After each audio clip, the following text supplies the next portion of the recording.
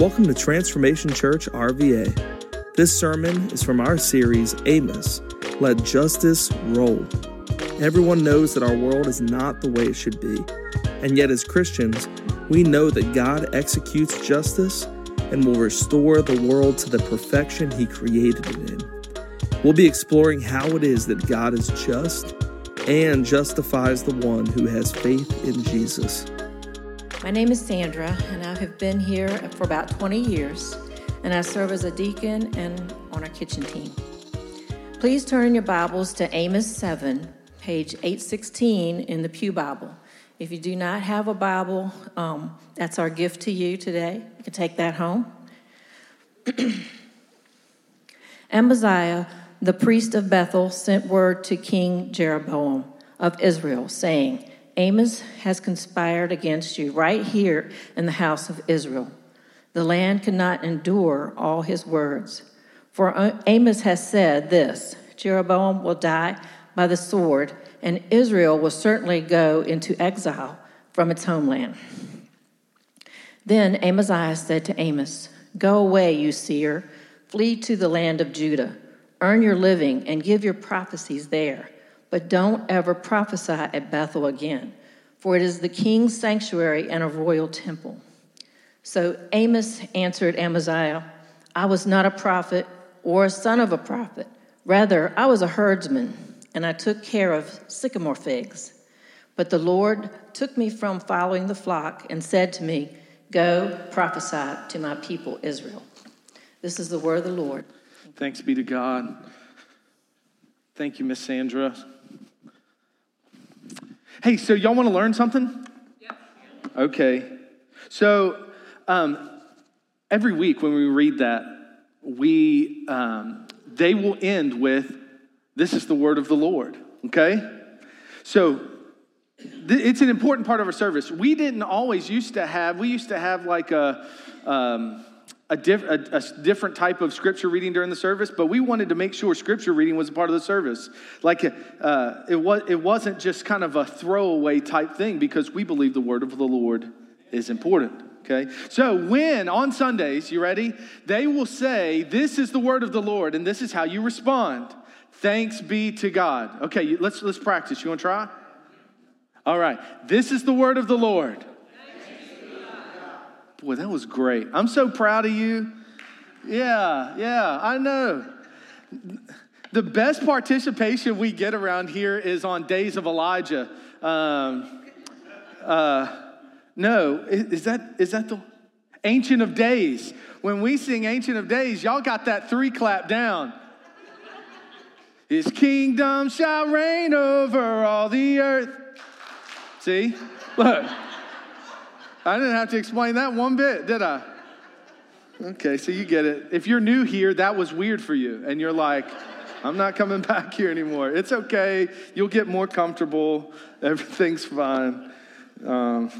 It's no different than some of the bars you go to and they start shouting stuff while they're drunk. And everybody shouts the same thing, you know? I don't know that from experience, obviously, so...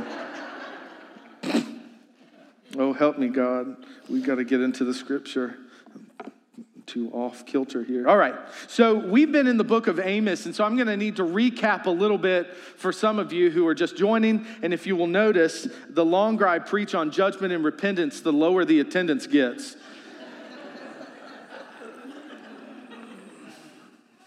Oh, boy.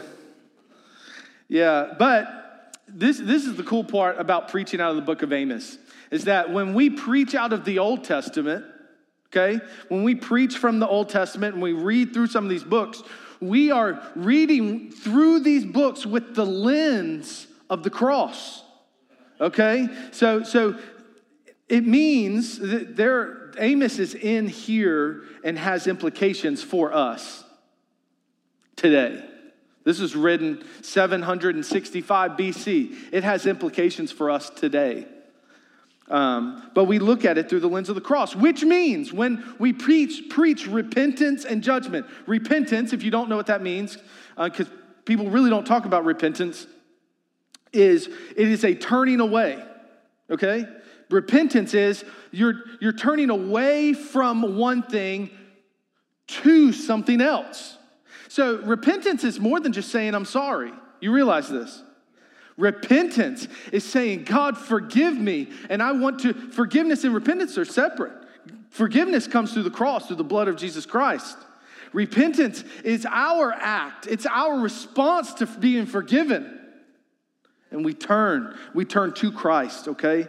It's a turning away. The beautiful thing is we have something to turn to. Man, where else can you go that will say, hey, here's the ugliness that you're staring at? And oftentimes in our culture, we'll just try and write it off or explain it away when the Bible calls us to turn. And we have something to turn to that is consistent and faithful and good. I'm so thankful for that. So the book of Amos, he wasn't a prophet by trade, okay? A prophet is someone who speaks on behalf of the Lord, okay? And we'll learn later in the text today that prophets did more than just proclaim something for God or talk for God. They also interceded and what we would call stand in the gap for his people. And so we started out in chapters 1 and 2, and we try to walk through books of the Bible. It makes it so we can't skip the hard stuff. And chapters 1 and 2, we see this message to Israel and Amos, who was a farmer, okay? Farmer. We just read it today. Miss Sandra just wrote it. In 7, he's responding to Amaziah, and he says, I'm not a prophet or a son of a prophet. Rather, I was a herdsman. I took care of sycamore figs. But the Lord took me from following the flock and said, go prophesy to my people. If you're waiting for a seminary degree to proclaim the good news of the Lord, stop. Go ahead and go now. Speak now. There's some people that think, man, I just can't, I'm not qualified. I'm not qualified. Let me tell you, if you have made Christ the Lord of your life, it's time to open that mouth. Yeah, it is.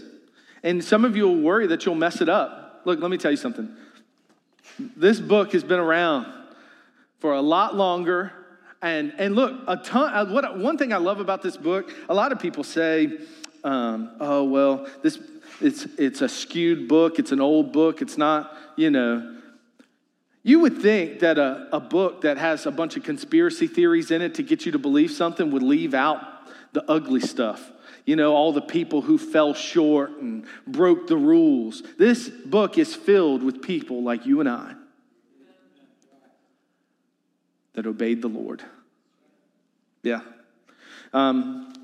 Amos being one of them. He said, okay, I'll go. I'm a farmer. I may not be equipped, but I feel the Lord calling me. Here I go. And he goes up to this place called Bethel. And he begins painting this circle around Israel. Israel being the people of God. He begins pronouncing judgment on these people for their ugliness and wickedness and sinfulness. That was a fun week. And then it's interesting because he condemns all these people around Israel. And I'm sure these people listening to him prophesy in Israel. So he's prophesying in Israel about all this condemning around Israel. And the people in Israel probably thinking, oh yeah, the Lord's going to smite them. Which one is it? Smite. I like smote better. It feels better. He's going to get all these people around us. And then Amos turns the corner and he says, no, look at you. Look at you. Look at how you've allowed everything around you to infiltrate you. Look at you. And I can tell you, when you preach that type of message, people do not like it. People don't like to be called out. That is something that has not changed. Statistics say that you are the average of the 5 people that are closest to you. Did you know that? Some of you are really disappointed all of a sudden. Yeah. When I heard someone talk about this just last week, why are y'all laughing? I'm not talking about you physically right now. Some of y'all are like, dang, I need to get over here on the other side of the sanctuary because I don't want to be around some of these people. No, I'm talking your 5 closest friends or family members. The people who you give weight to, the longer you're around them, the more you will look like them.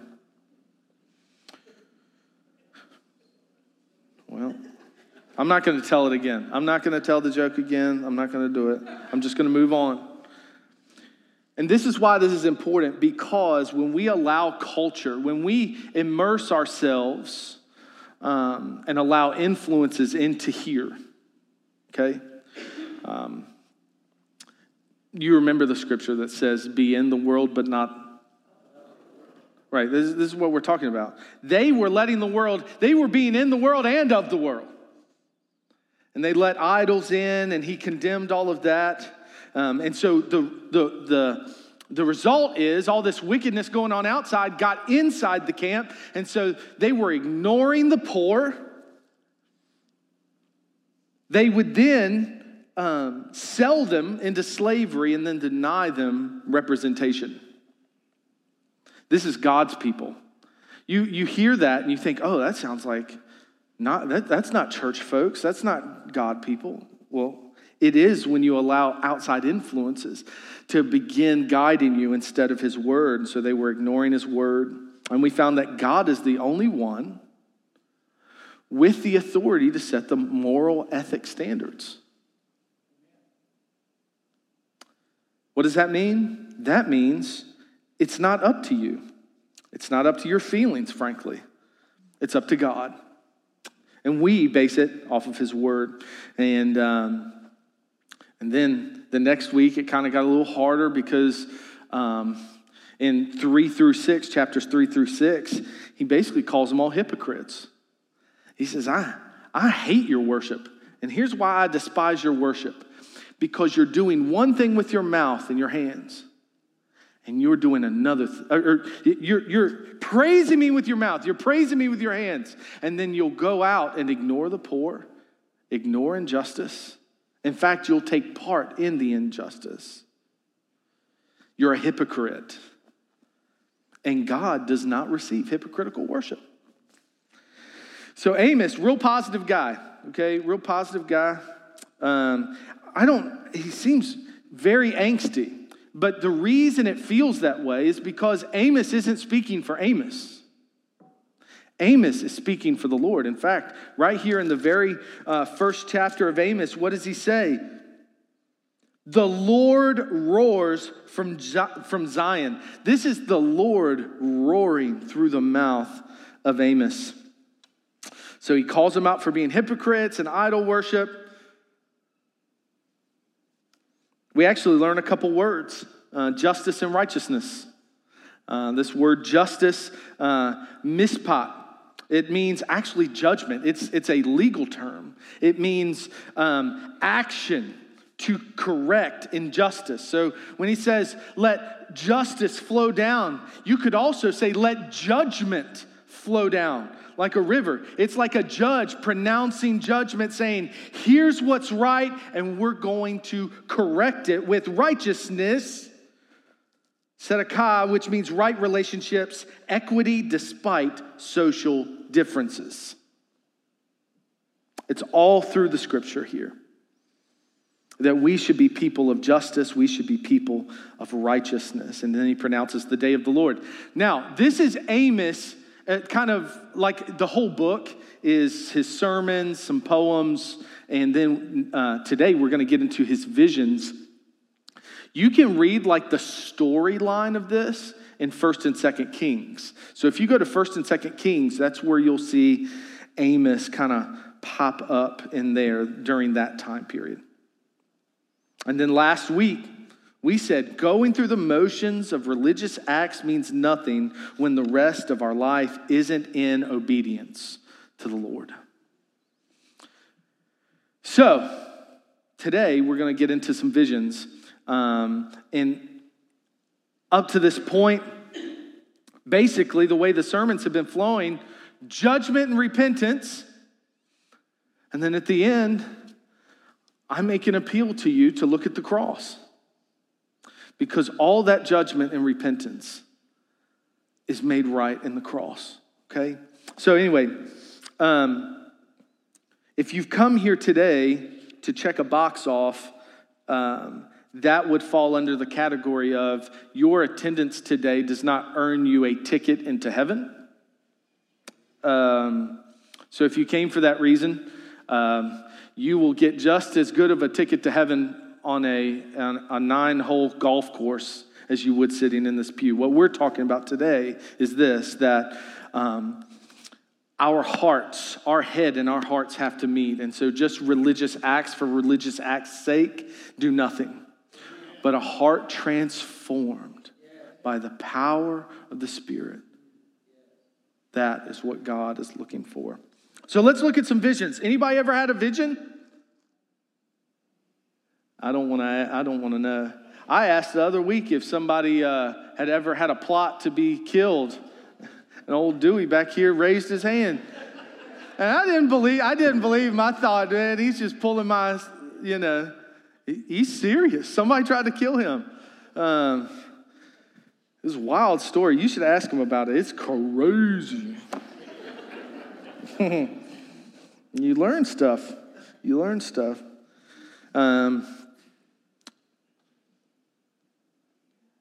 Now, when we say vision, we're in chapter 7 now. We're not talking like you're somebody seeing things that have no foundation. What we're talking about is similar to being in a classroom. Okay, the Lord is showing something to Amos, and he is seeing it, but no one else sees it. And so this is the vision we're talking about. So let's look at the first vision. Locust. Everybody say locust. In verses 1 through 3, we see the Lord God showed me this. So he showed me, okay? God is showing him something. He's just not hallucinating. That's different, okay? Some of you may have lived through the 60s and 70s, and maybe you know something about hallucinating. But don't raise your hand. Your faces. And when I ask some of these questions, I'm, not me, Pastor. Okay. Showed me this. So Amos is seeing this. This is what he sees. He was forming a swarm of locusts at the time the spring crop first began to sprout. After the cutting of the king's hay, when the locusts finished eating the vegetation of the land, I said, Lord God, please forgive. How will Jacob survive since he is so small? And verse 3 says, the Lord relented concerning this. It will not happen, he said. So the very first vision he sees, he opens his eyes and he sees the swarm of locusts come down and after the king's crop. So let me explain what would happen. If back in this time, they would raise a crop, okay? And what would happen is the king would come through first and take his. That's how it worked. The king would come through when it says right here, after the cutting of the king's hay. This is what that means. The king would come through and take the very best and the very first. And then what would happen is people would go out and pick through the fields and get the remainder. And that's how they survived.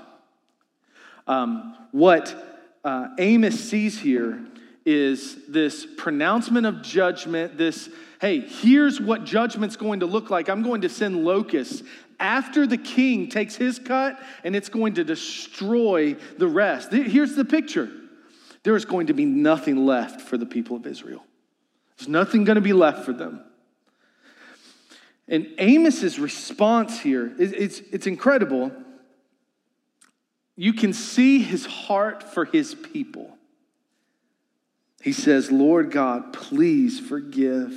How will Jacob survive since he is so small? If you're wondering who Jacob is representing the entire nation. Okay, some of us who've grown up in church, you would know Jacob and Esau, and Jacob was the smaller of the two. And so he paints this picture. Hey, listen, we're already frail. Things are already not looking good for a lot of us. If you do this, if you send these locusts, there's no hope. There's no hope. One thing we can pull away very quickly here is this. Not only were prophets proclaiming the word of the Lord,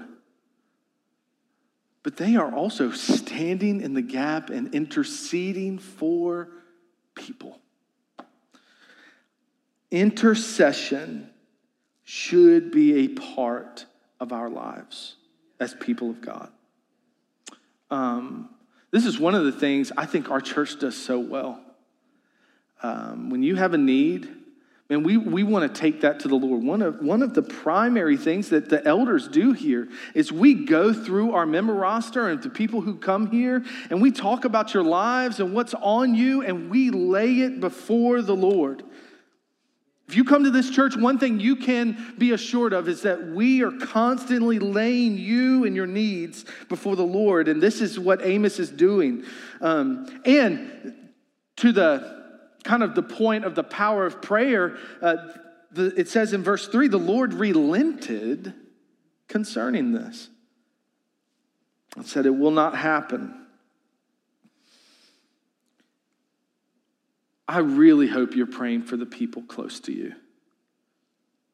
I really hope that you are taking the time to not just pray for you, but you are taking the time to pray for those around you. Let me just ask you a rhetorical. When was the last time you prayed for someone else? Like earnestly.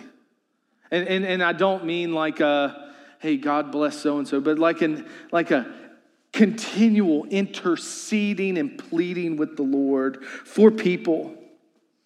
And this was Amos, and the Lord relented. Look at the second vision here. In the second vision in 4-6, so he sees the locust, then he sees fire. The Lord God showed me this.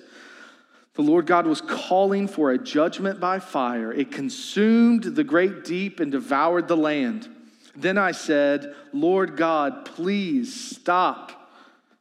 How will Jacob survive since he is so small? Look at verse 6. You notice a rhythm here?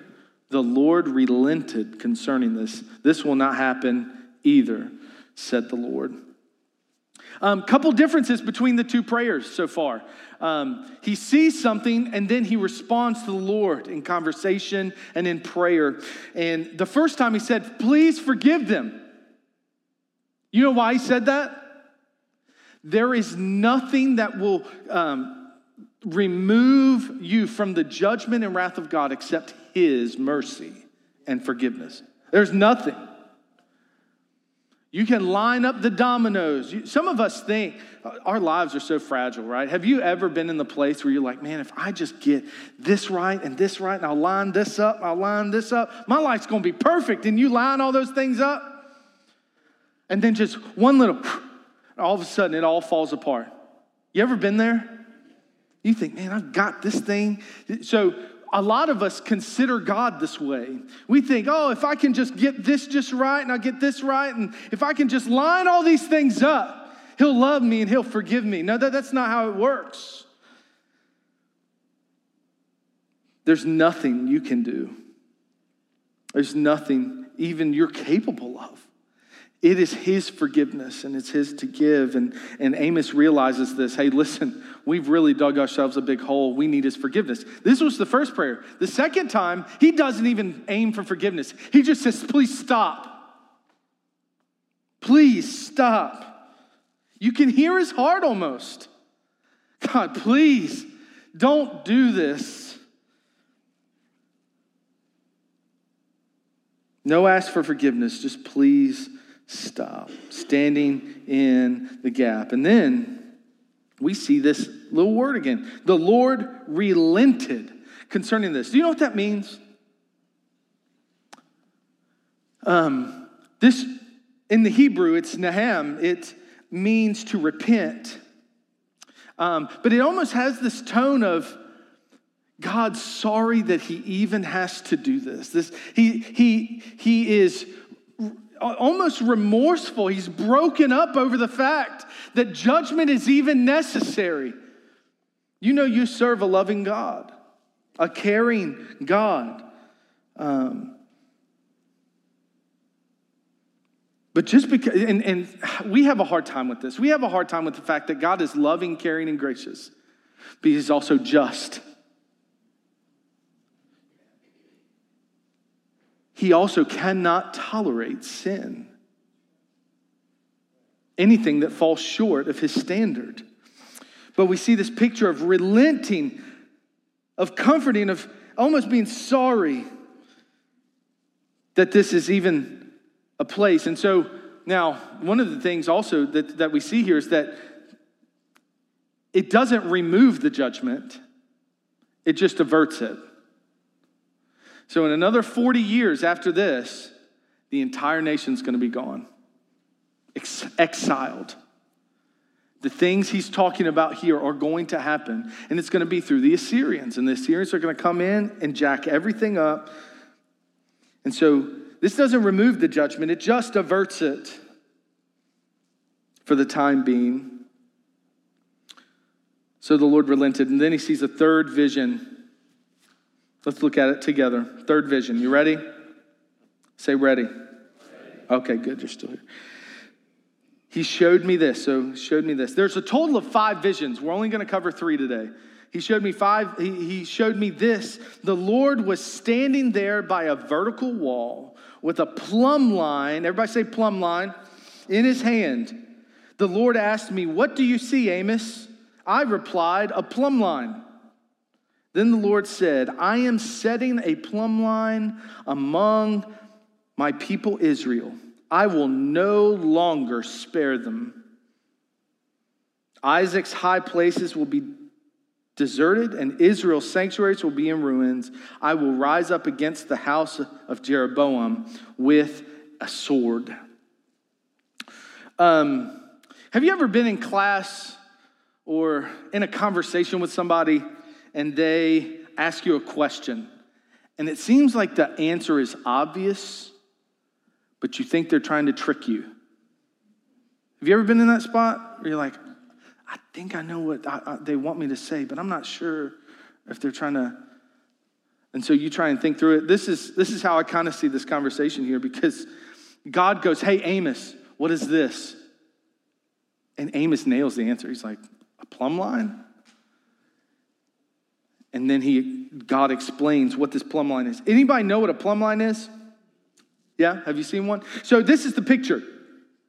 The picture is that a plumb line is a piece of string with a weight at the bottom. Now, typically they call it a plumb, a plumber bob or whatever. It's not keys. So this is not to code. This is not a plumber bob code level piece of equipment here. I thought somebody had a plumber bob. They did not have a plumber bob. I was going to go to Home Depot at 6 o'clock this morning. It didn't happen. So you get keys. So what he sees is the Lord standing on the edge. No, I shouldn't do that. Let me go over here. No, I'm not going to go over there. They can't see it online. Okay. So they hang the string, okay? And they stand on a wall. And what they do is the weight at the bottom, right? Gravity helps it go straight. And they use this plumber bob. Most people that use them currently, surveyors use them. People who dig for footings or foundations, they use plumber bobs, okay? This plumb line. You know what it's used for? It's to let you know if something is true and straight. It'll let you know if something's crooked or leaning one way or leaning the other. And in this case, this plumb line represents God's law. And he says, look, I'm going to take this plumb line and my law, and I'm going to drop it amongst my people. and I'm going to see if they're crooked or are they straight. Well, this is the problem. This is the problem. Now, some of us would be like, man, that's something, Pastor. And then all you're going to remember from this is that I tied some keys to a string. I don't know what it meant, but he tied us some keys to a string. Here's what this means.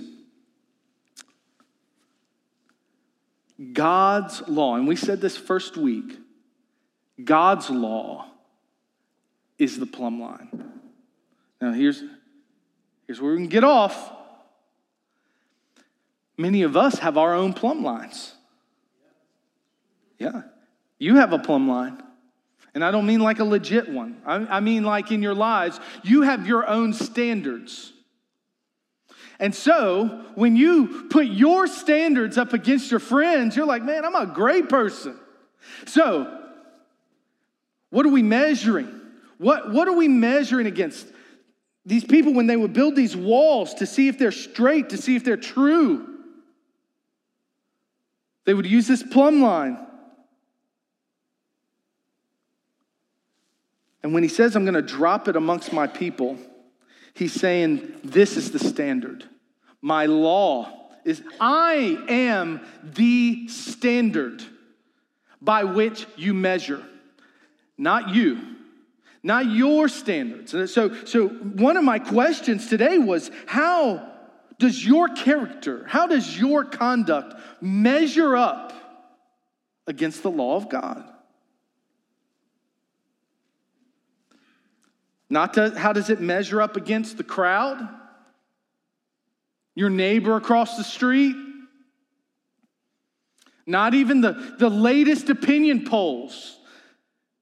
I'm not asking you how you measure up against the world. Because many of us give ourselves an out that way. We say, oh, I'm good. I know tons of people worse than me. But that's not the standard. God is the standard.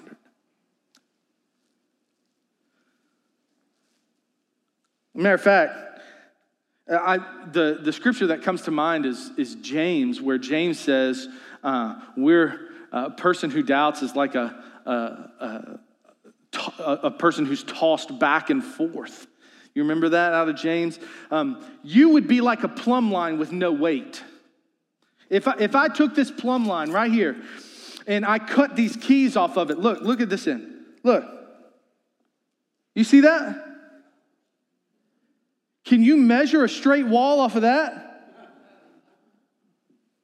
No, that's you trying to measure your own worth, your own righteousness off of your own standards. It doesn't work. It doesn't work. God's law is the standard. God's plumb line of righteousness might make us uncomfortable, but it will reveal to us where we are crooked. So, I'm just going to say it. So, I found out something. I learned something. You ready to learn something? I found something out. It's cool. It's cool.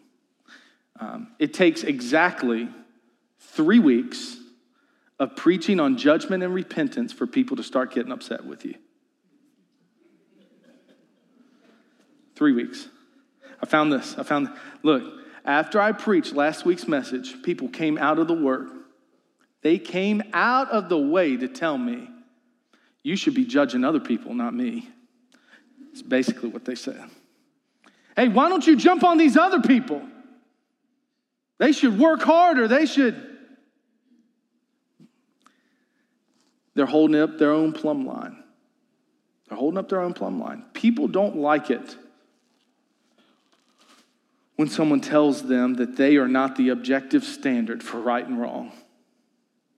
God is.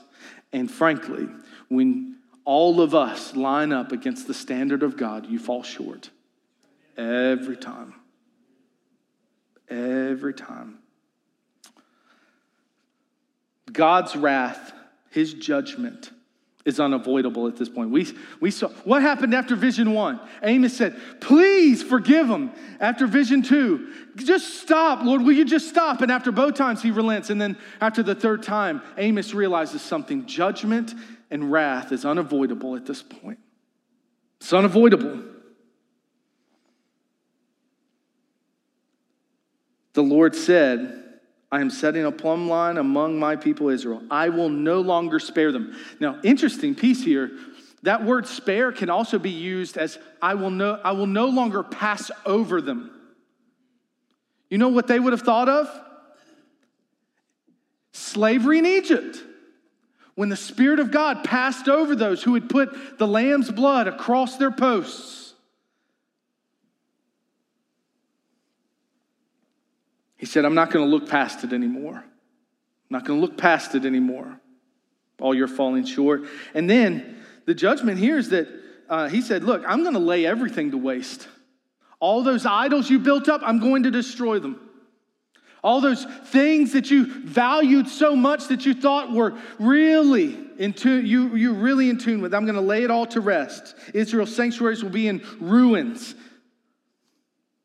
I will rise up against the house of Jeroboam. So it's more than just his people. He's coming against Jeroboam. He's bringing the government to the ground. You know what this tells me? The Lord is sovereign over the things we think he has control of and even the things we think he doesn't control of. God is in control of all of it. The government, our church, our lives. He's sovereign over every piece. You know how I said it takes 3 weeks to get people upset? Amos has the same experience because this dude named Amaziah comes out after he says this.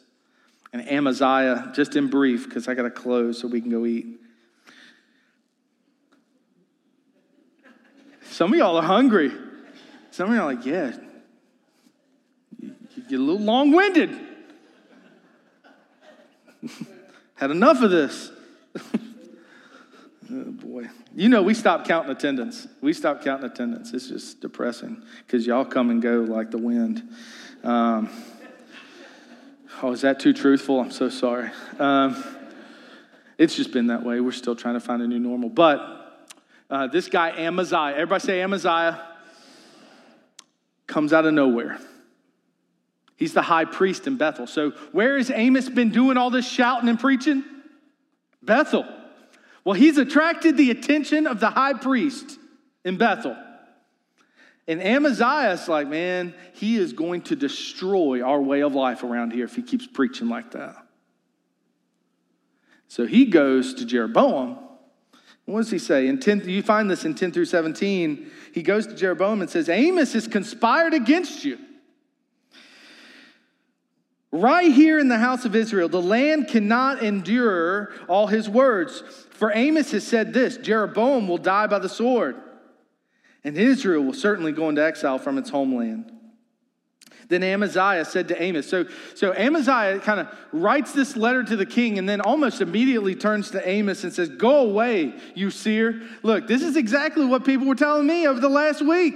Hey, preach on something else. Tell all those other people how bad they are. Don't talk about me. Don't talk about my life. So Amaziah says, hey, Amos, go home. Be quiet. Shut up. Just be quiet.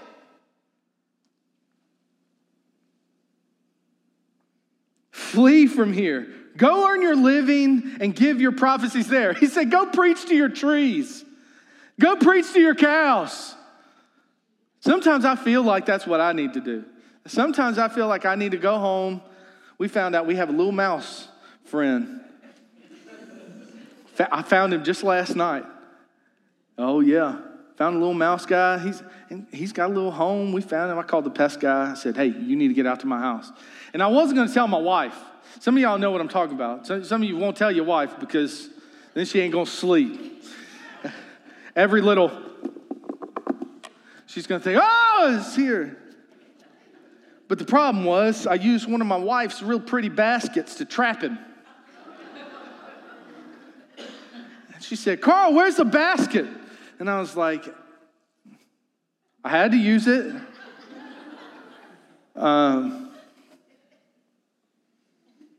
So then I realized that night, if I go to church, I get here early, I get up before any of them, and I said, look, if she moves this basket, all my work is for naught. Little cute fella too, little cute fella. So I told her last night, we sat in the bed, and I said, hey, so you know how that basket was missing? Yeah, well, don't move it. Why? Just don't move it. There may have been a little fella, little fella, little mouse, and she does this. I am not going to sleep tonight. I was like, babe, I had to tell you, because was it still there this morning? I know you checked. I know you looked. Yeah, I see. I got him. He's squared away till my guy gets there.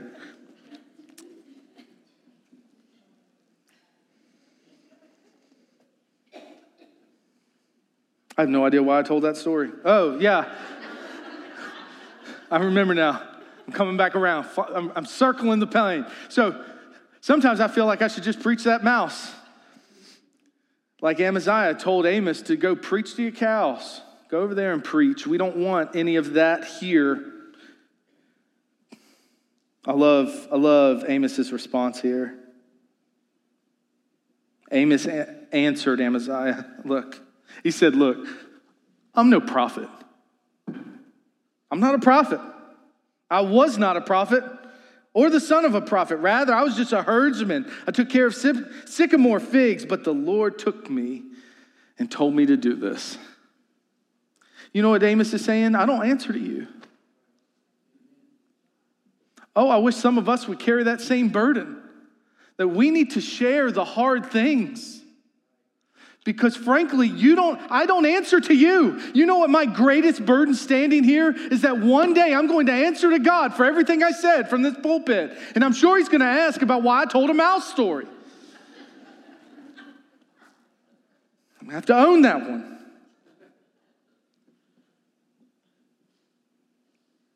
Amos said, I don't work for you.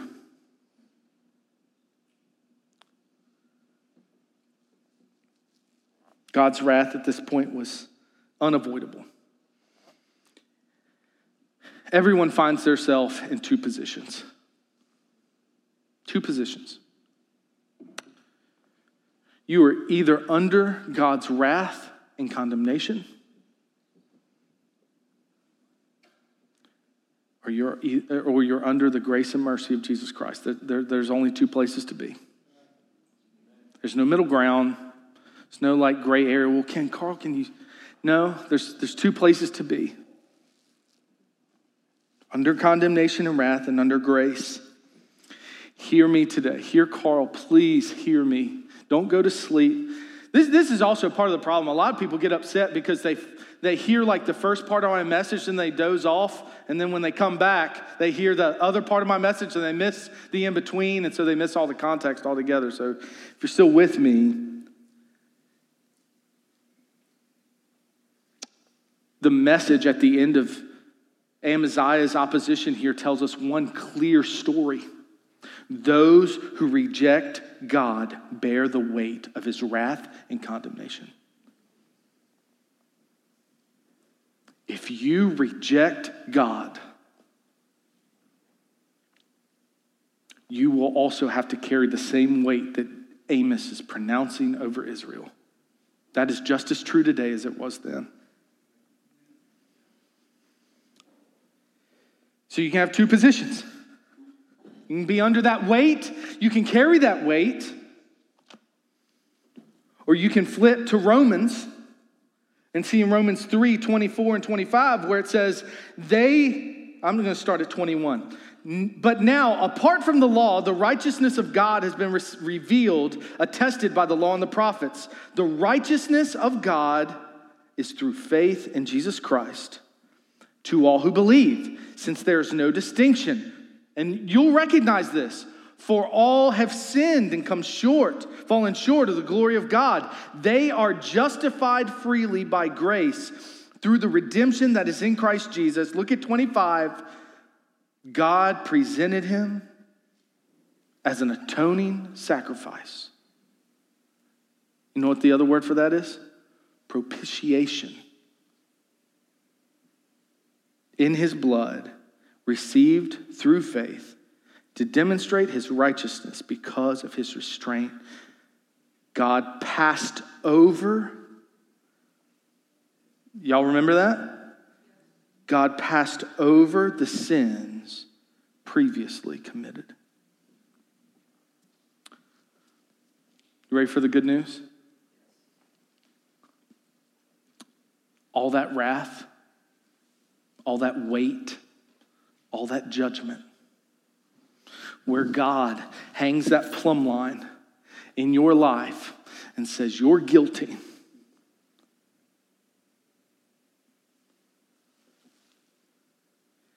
All of that weight, all of that judgment that has to be made right, all of it was placed on Christ. That word propitiation that I just said, you know what it means? It is a gift aimed at removing the wrath, of taking the weight of wrath and judgment. It's kind of the picture of, hey, I'm owed something. And all of us have a debt. All of us, at some point, we're living under the wrath and judgment of God. And here's the free gift to you. Christ, who pronounces judgment and is right and just to do so, took upon him every sin, all shame. He took it all on the cross, and he shed his blood as payment to remove the wrath, to remove that judgment. Hey, look, this is the most freedom message you will hear across the globe. That there's a place where there's no judgment. There's a place where there's no condemnation. There's a place where, because some of us have felt at times like, man, I feel like God's just mad at me.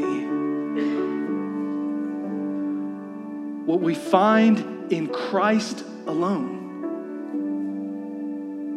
is a removing of the wrath, a removing of the judgment, freedom, no condemnation. He exchanges death and wrath for life and freedom.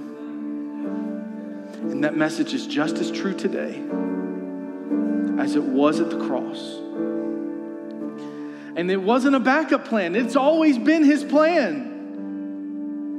And you may today have had this picture of God that he's just angry, just out to kill and destroy.